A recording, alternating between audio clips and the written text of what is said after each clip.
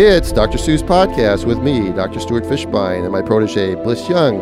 We're back for podcast number 120. We're getting up there, Blyss. How are you today? In more ways than one, we're getting up there. We're getting up there. I'm good. Good. So you can find us at drstuspodcast.com. Of course, if you're listening, you probably already have found us. So how you ever found us, just keep finding us.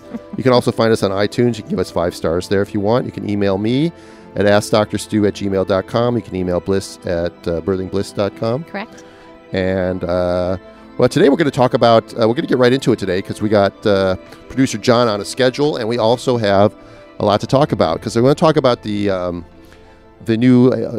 revised ACOG, American College of OBGYN VBAC guidelines, which just came out this month of November 2017. But before I do, I wanted to talk a little bit about 3 recent VBAC transports that I had.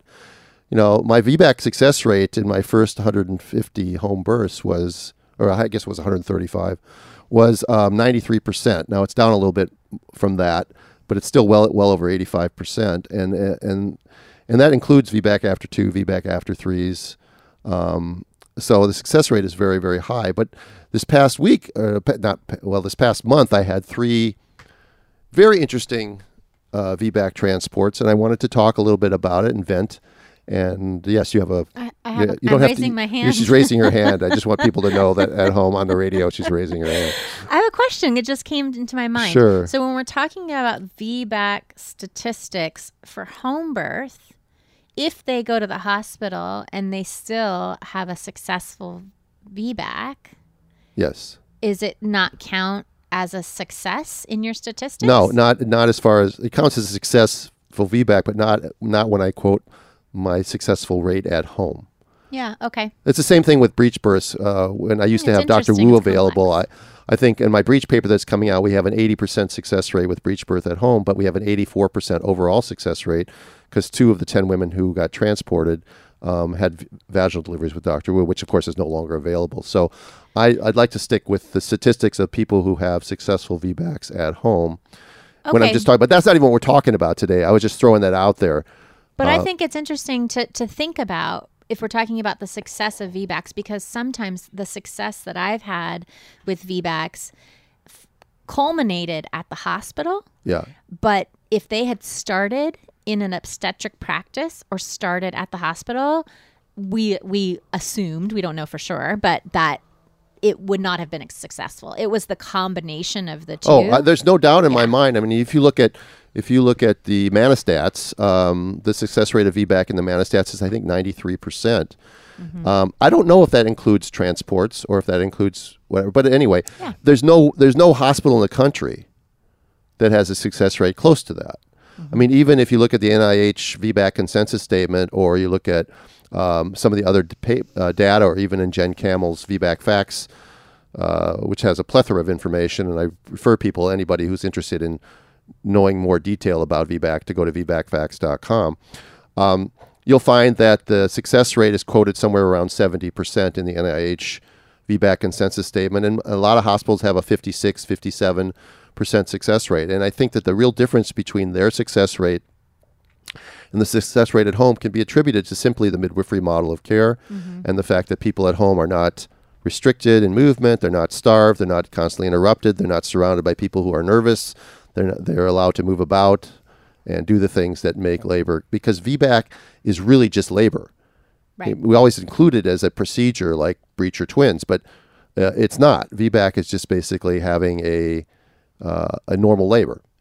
And why is breech and twins a procedure? Well, it's an I guess breech and twins is an abnormality. Even though I consider, breech births to succeed a variation of normal. But I'm just saying, in general, often people will say VBAC, breech, and twins. Like ACOG's guidelines for home births say VBAC, breech, and twins, and they include them in the same sentence as if they're the same thing. When VBAC and breech and twins sort of requires a little bit of a different skill, whereas VBAC, it doesn't require any special skill that anybody who delivers babies can't do. Right. Okay, so I get that. Right. Anyway, getting back to the stories, I just want to go through them briefly. There were 3 women One woman two of the women I had cared for through their pregnancy, and one I got at like 3-4 days before she went into labor, and I'll explain that to you. I'll start with her. This is a woman who had one previous cesarean section. I won't get into the details of the reasons why, but she never got to labor very long. I think she got to 3 or 4 centimeters, and then got the whole cascade of interventions and ended up with a cesarean section with her first baby. In her subsequent pregnancy, she's pregnant. She's seeing a midwife, and even though this person has a lot of medical knowledge, the person who's pregnant, at 36 weeks, she finally gets an ultrasound. She hadn't had one the entire pregnancy, and finds out she has twins. Wow. So it's rather interesting that that she had twins for 36 weeks and didn't know it. Yeah. So at that point, obviously, the midwife can't do a VBAC with her alone. So they bring her in for a consultation, find out the first twin is breech, second twin is head down. So right up my alley. Mm-hmm. All right. So about 3 days later, at 36 weeks and a day or two, she goes into labor. She's pretty far out. She's like 80 miles outside of Los Angeles. So I drive out there, and she's doing great. And she gets to 10 centimeters or so and starts to push and starts suddenly getting some searing, constant lower abdominal pain in the area of her previous scar. Mm-hmm. Okay. Baby's heart rates are perfectly normal. Mm-hmm. There's no variable decelerations. She's not febrile.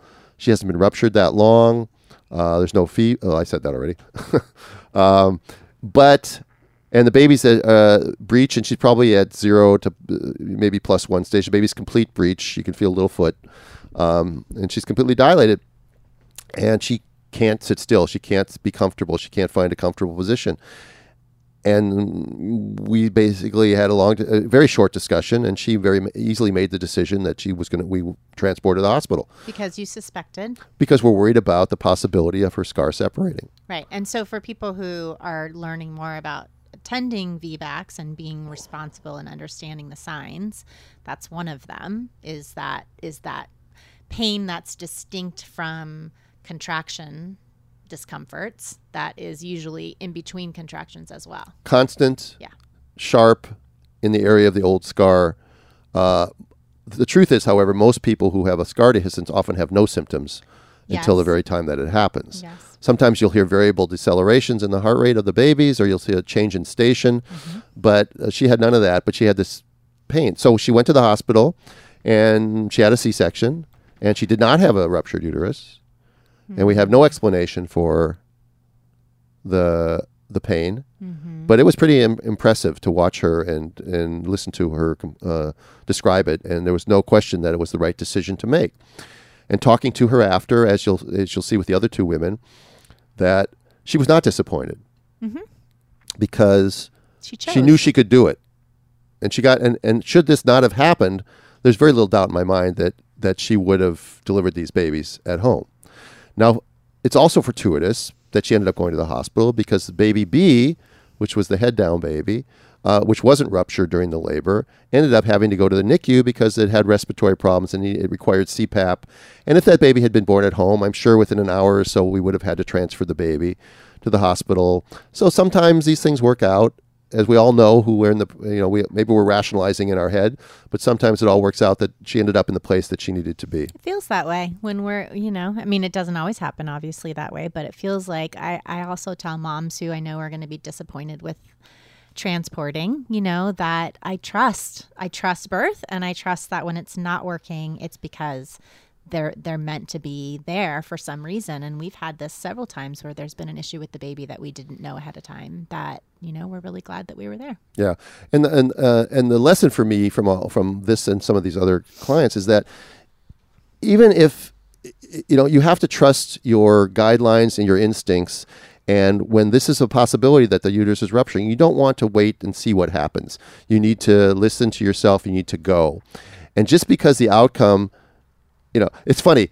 We have a great outcome, and then the practitioners, we sit and we're disappointed because maybe we didn't need to transport. No, we needed to transport her. And the idea of transporting and getting a great outcome is the right thing.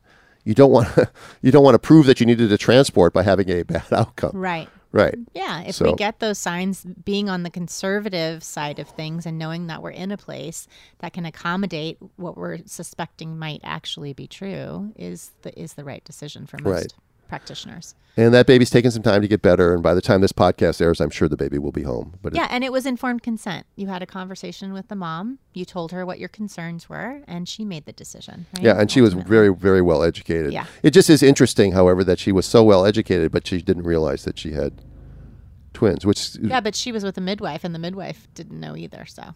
Well, right. Yes. Okay. Yes. I wouldn't expect the mom to know. Well, I'm not giving out details about the mom. The mom was in the medical profession. Mm-hmm. So it's a very interesting thing. I mean, again, very natural family. Just didn't want interventions. Mm-hmm. Probably didn't have Doppler listening. Probably maybe had fetoscope or whatever at prenatal visits and.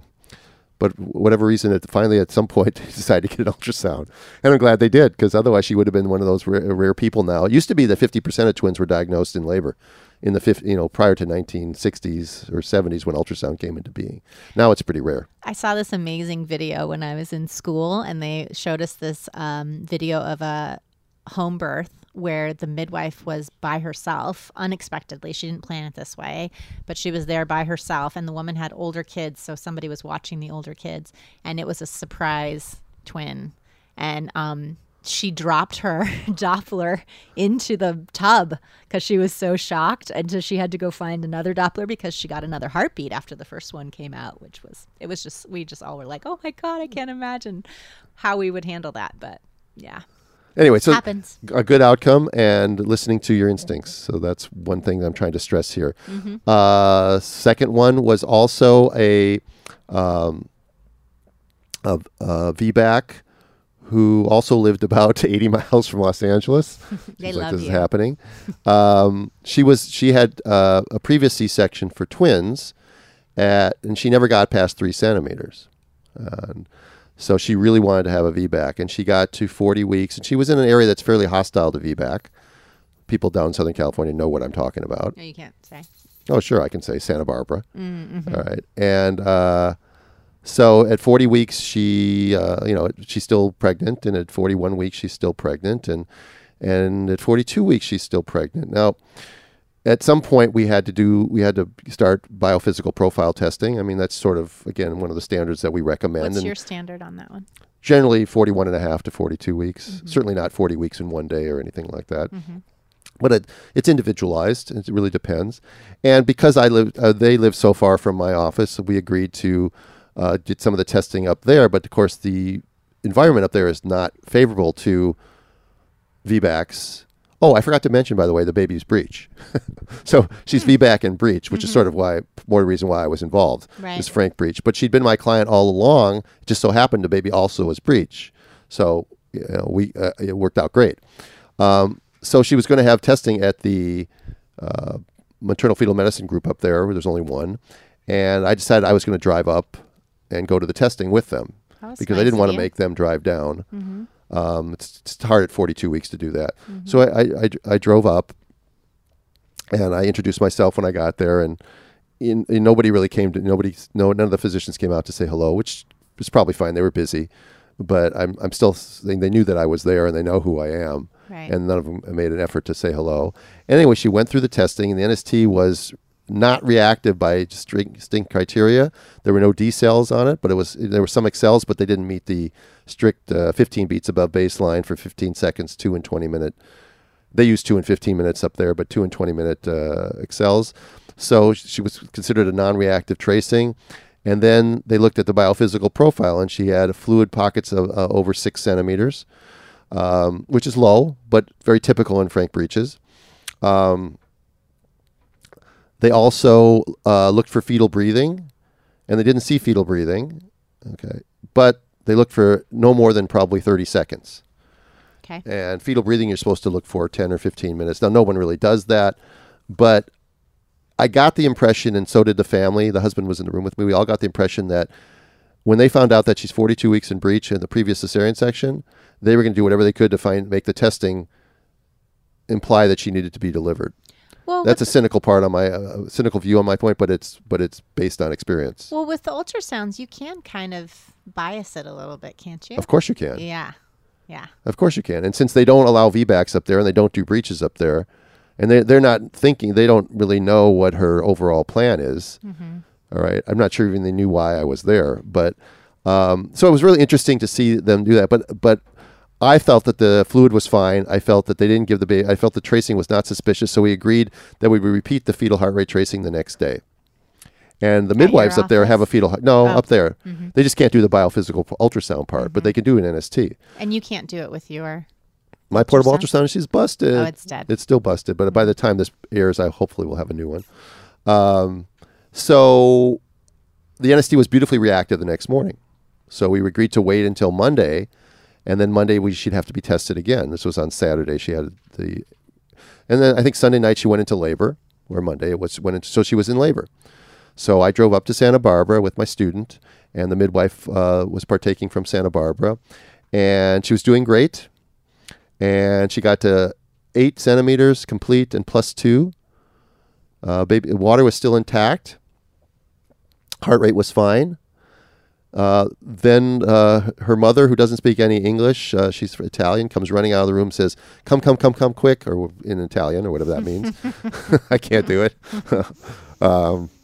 And she ruptured the membranes, and on the floor was the thickest, most chocolatey, chili-ish looking meconium stain. I couldn't call it fluid, really. It was maybe it was paste. breech. Right? Yeah, but it wasn't the toothpaste type breech stuff that you'd expect. It was very thick meconium. Mm-hmm. Now, she's 42 weeks and 2 days with very thick meconium. I'm thinking in my head, there's such a thing as post-maturity syndrome. I'm not worried about meconium aspiration. Meconium aspiration is often misinterpreted. The baby's heart rate was fine. Again, she had a biophysical profile a day or two before. But in all our teachings with meconium, especially midwives, when you have 3+ or 4+ meconium, this was clearly 3 to 4+ meconium. I don't know how it could be any more plus than this. Then transport is the thing that you suggest that they do. Now, we knew if we transported that she's going to have a C-section no matter where we take her. Right. But we had a conversation, and we agreed that that was the right, smart thing to do. So instead of going to the local hospital, though, we drove 40 minutes down to Ventura, where we had a much friendlier reception. And she got there. The baby's heart rate was fine. She was now completely dilated. And the physician said, I thought for a second about letting her labor, but there's too much politics here and not going to happen. So she had a C-section, a repeat C-section. And she had a 9-pound, 12-ounce baby, which, of course, is a fairly large baby. And I have my guidelines on estimated fetal weight. That would have been above my guidelines on estimated fetal weight. So I'm thinking, well, maybe this baby needed to come in and be delivered that way for that reason. All right. So that's the second one, because all three of these have one thing in common, which I will talk about after I go about the third one. And mom did fine. They went home in 2 days. Everybody did great. The third one was a VBAC after 2 C-sections, who never got past 3 centimeters with either, I think with her first one, and then she went to have a VBAC with her second one, but sort of got scared in labor very early on and just acquiesced to having a repeat C-section. And then she got educated, and then she got pregnant again, and she really decided that she wanted to do a VBAC. But of course, she wasn't going to get much support at any of the local hospitals. So she approached me. Her only other issue was that she has chronic hypertension. And she really has chronic hypertension. I mean, she's only 34 years old. Well, she wasn't when I met her, but we started her on medication. Initially, we started her on Aldomet, and we increased the dose over many weeks up to the maximum, which is about 2 grams a day. And her blood pressures were still running about 150/90. And then they got to like 150/96. And so we added nifedipine. And in the meantime, I also had her have a consult with our good friend down here, Dr. Chavira, who, in case her blood pressure got out of control, would still offer her the option of having a VBAC at the hospital that he was working at. Great. So we had a good plan for home. She was very reassured by the fact that she could still have her home birth as long as her blood pressures remain reasonable, even though people think that 150 over 90 is not reasonable, but that's her normal blood pressure. And so I was comfortable with that. Or she could go to the hospital if her blood pressures were out of whack. So of course she goes into labor on her due date or the day before her due date, and she's in early labor, and she takes her blood pressure, and it's a little bit high. She says 150 something over 96. So I come down because it's early, and I want to make sure that it's okay for her to be laboring her. And I check her exam, and she's 4 centimeters, completely effaced, bulging bag of waters, doing great on all fours. We get her comfortable. I take her blood pressure, and it's 170 over 115. Okay, now she's taking her medication. She's very compliant. And I take it again like 10 minutes later, and it's 170 over 114. And I said, this is too high. Mm-hmm. I don't have any way of controlling your blood pressure. So I gave her an extra dose of nifedipine orally. And we agreed to go to the hospital. That was our plan. And she went to the hospital where Dr. Chavira was working that day. She ended up having an unmedicated VBAC after 2 C-sections in the hospital. Great. And her blood pressure never actually went up much higher than 150 over 90 or so at the hospital. But it might have been from the extra dose of nifedipine. I really can't explain it, but we transported for the proper indications. We had good collaboration.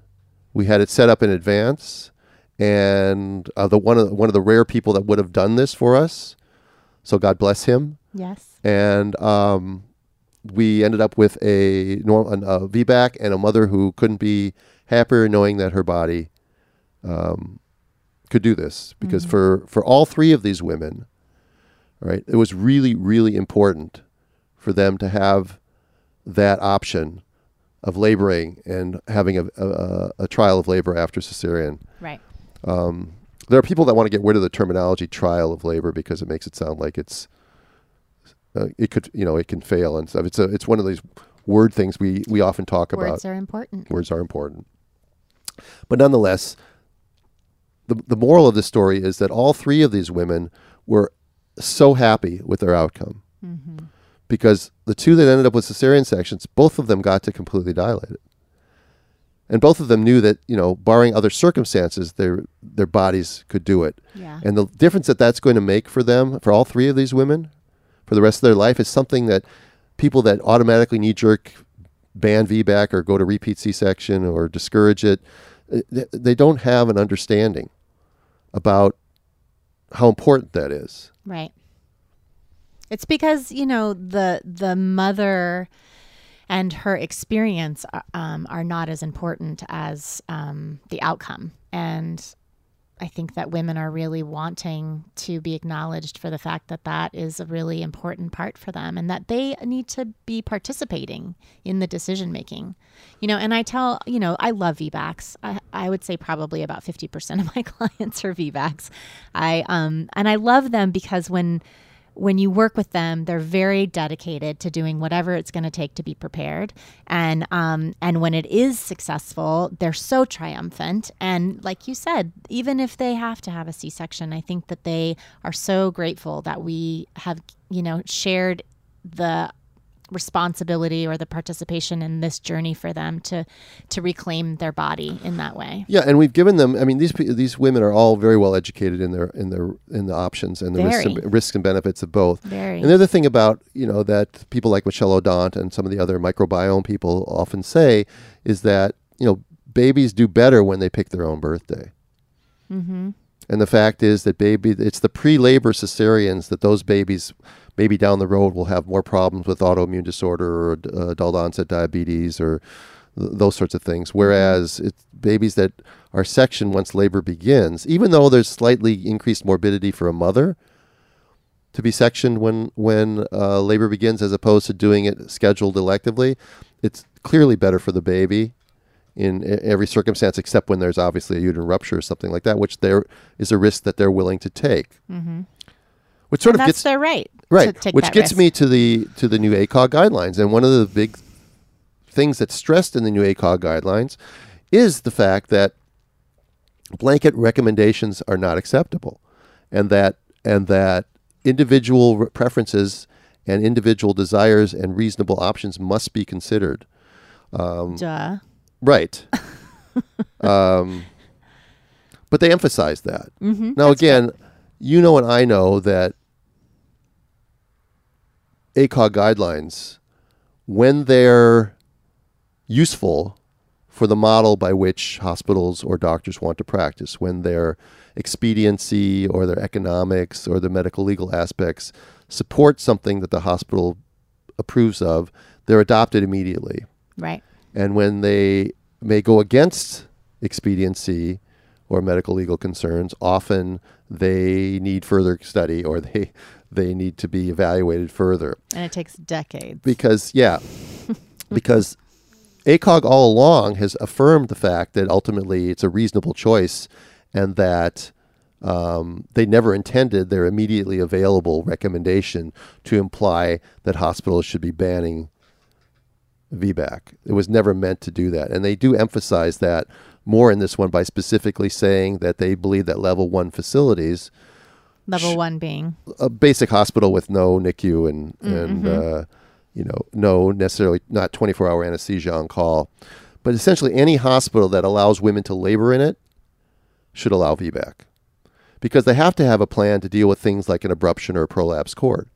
Right. And why would this be any different? And to single out VBAC, the language isn't strong enough. And Jen Camel has some really strong thoughts on that. If you go to her website and read some of her thoughts about how they could have made the language better.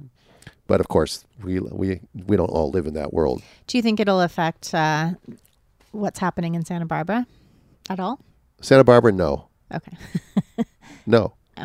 Santa Barbara will nothing. I don't. Again, I would love to have the conversation with the perinatal group up in Santa Barbara, but they don't. When we have our VBAC or ICANN meeting, big thing every year. There's one up in Santa Barbara. Mm-hmm. They're always invited, and they never come. Mm-hmm. And I would wish they would come, because the community wants them to be there. The community respects them. I don't think there's a single woman who goes to an obstetrician in Santa Barbara who doesn't go through that office. Mm-hmm. So they have an immense influence up there. Right. And it'd be really nice to hear their point of view, rather than have to guess or hear it secondhand, or hear it through a client who tells you what they were told by the perinatal group up there. Right. So you like the new guidelines? There's a couple of the points that Jen points out, and then I agree with her on it, is one, they mention the VBAC calculator like 3 or 4 times. Which is what? Which is a mistake, in my opinion. I'll be blunt about it. A VBAC calculator is a thing that you plug in different information about a woman. It gives you their chance of success of a VBAC. All right? So I don't see how this can be used as a favorable tool. I can see how it can be misused as a skewing tool. Because what if you put stuff in there and the woman comes back, the woman only has a 40% chance of success. Well, if you then counsel the woman that she should have a C-section, what you're saying is that you're condemning 40% of women to cesareans they don't need. Mm-hmm.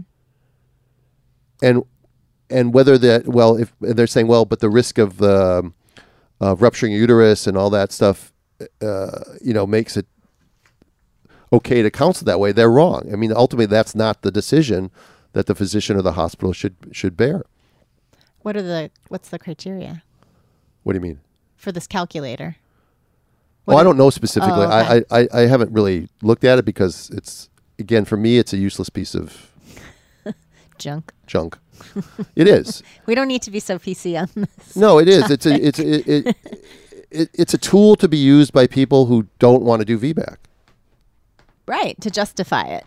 Right. Yes. I mean, I don't need a calculator to know in my own head when someone is a great candidate for a VBAC or has more questionable possibilities for a VBAC. But even if someone has questionable possibilities in my own mind, if I give them the information and then they make a decision they want to try anyway, then I have an ethical obligation to support them. I think that's where it gets really gray. It feels like it's like the ethical. I feel that way. Like if a woman wants to choose something, I feel like as a provider, as long as it's not out of my scope of practice in terms of my licensure, I should say, okay, this is how I feel about it. Let's sign something that says that you're fully aware, but that she should have the ability to do that. But it doesn't seem like that's really and I think there's how it goes. And I also think there's an ethical out for people too. If a doctor doesn't feel comfortable with that, ethically he could say to them, I don't feel comfortable with that, but why don't you go get a consult with Dr. So-and-so down the hall or down the block, right. or in Ventura, or or in Santa Paula. Mm-hmm. Why don't you go someplace else, as opposed to telling them they can't do it. They can't do it, or that it's dangerous to be doing it, or that their baby will suffer an injury if they do it. Mm-hmm. That's the big thing about these irresponsible. What's that? That it's irresponsible for them to even consider that they're putting their babies. That and that see risk. That sort of statement violates everything that ACOG doesn't say that. They say VBAC after 2 is reasonable, and they don't say that because a baby's macrosomic or because a woman has twins or a breech that a VBAC is contraindicated. Mm-hmm. They actually say the opposite. So they're trying to support. They're trying to bring it back. They obviously can't mandate anything. So ACOG can. Yeah. Yeah. The other thing about, of course, ACOG says in their thing is that, home birth VBACs at home are absolutely contraindicated. Yeah, I don't like that part. Well, that's they hate home birth, and they don't think anybody should have a birth at home. So certainly not going to believe that somebody with a previous cesarean section should have a birth at home. That's a good point to make with people who bring it up. The problem, of course, is you also have to look at, if you're looking at VBAC, you have to look at VBAC success rates. And you have to be honest about people. If you have a VBAC at home, as we talked about early in the podcast, you're going to have generally about a 90% success rate. Mm-hmm. If you have it in the hospital, that even allows it. There's that great word, another word that everybody hates is allows. Mm-hmm. In a hospital that allows it, your success rate is going to be somewhere around 50, 55, 56%. Some hospitals are better than others. Some hospitals may have a 70% success rate. Some hospitals have a 20% success rate. But when you're restricted in movement, when you're not allowed to eat, when you're constantly interrupted, and when you're surrounded by people who are nervous, right? That's the biggest one. Right. You're not going to have as great a likelihood of success. Mm-hmm. So, what I would suggest for people who want to approach their practitioner is, how do you do that? How do you approach a practitioner without offending? First of all, you shouldn't have to walk on eggshells to approach your doctor. But a lot of doctors don't take kindly to being asked questions or having their authority challenged. So I would suggest that you do this in several ways, all right? We'll often hear a woman who'll say, I asked my doctor something, and I said, what are you, Dr. Google? That sort of, condescending sort of thing. And they'll say, No, I've been looking at the NIH, and I've been looking at the ACOG guidelines, and they say this and that, and what's your thought about that? And don't ask them for a question on the spot. Say, I'm going to leave some information with you. I would love you to look it over and then get back to me. And if they do get back to you, and that way you're not putting them on the spot. And that way, if they do get back to you, they've obviously taken the time to do it, and that might be good for your relationship. If they don't get back to you, that's another red flag that says go elsewhere. Right. And it's never too late, right? No, it's never too. Well, the problem, of course, it's never too late for someone to change, but there's a lot of practices that won't take you if you come and beyond a certain point. And part of that is their policy, probably put in place by their business office, because they don't get paid as much if you come in late into their practice. It's a horrible thing. Midwives, I don't think, do that. I think most of us will take somebody on. Well, some midwives are nervous about... Because the relationship is so important. Yeah, right? Especially with a complicated case, to take on somebody late in care where you don't have the time to develop the relationship, I think makes some midwives nervous. Yeah. So anyway, so that is again, if you want a more dissecting of the ACOG policy, you can go to VBACFacts.com. There was a great seminar just recently put together by Kristen Pascucci from Birth Monopoly and Jen. They held it, and there were about 100 people on, where Jen went through these things, and she's really interesting. She is not a VBAC advocate, and she makes it clear, because advocate sounds like she's advocating for VBAC. She's not. She's a truth advocate. Mm-hmm. And I think it's really important that people be given full information and then be able to choose the path that they want to take.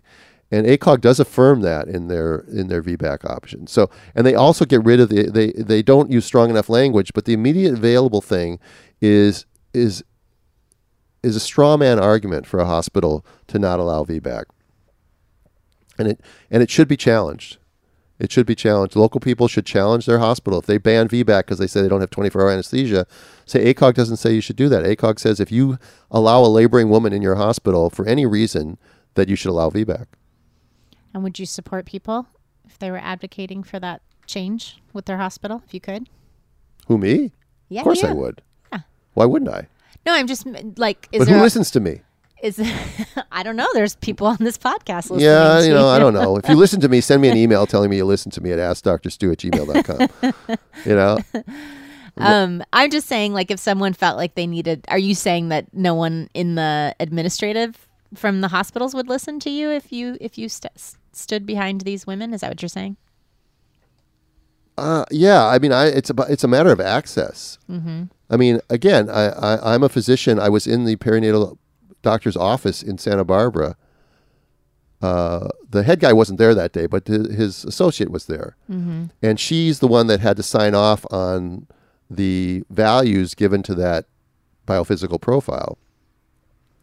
And I'm sure the nurse told her that their doctor is in the room with them, mm-hmm.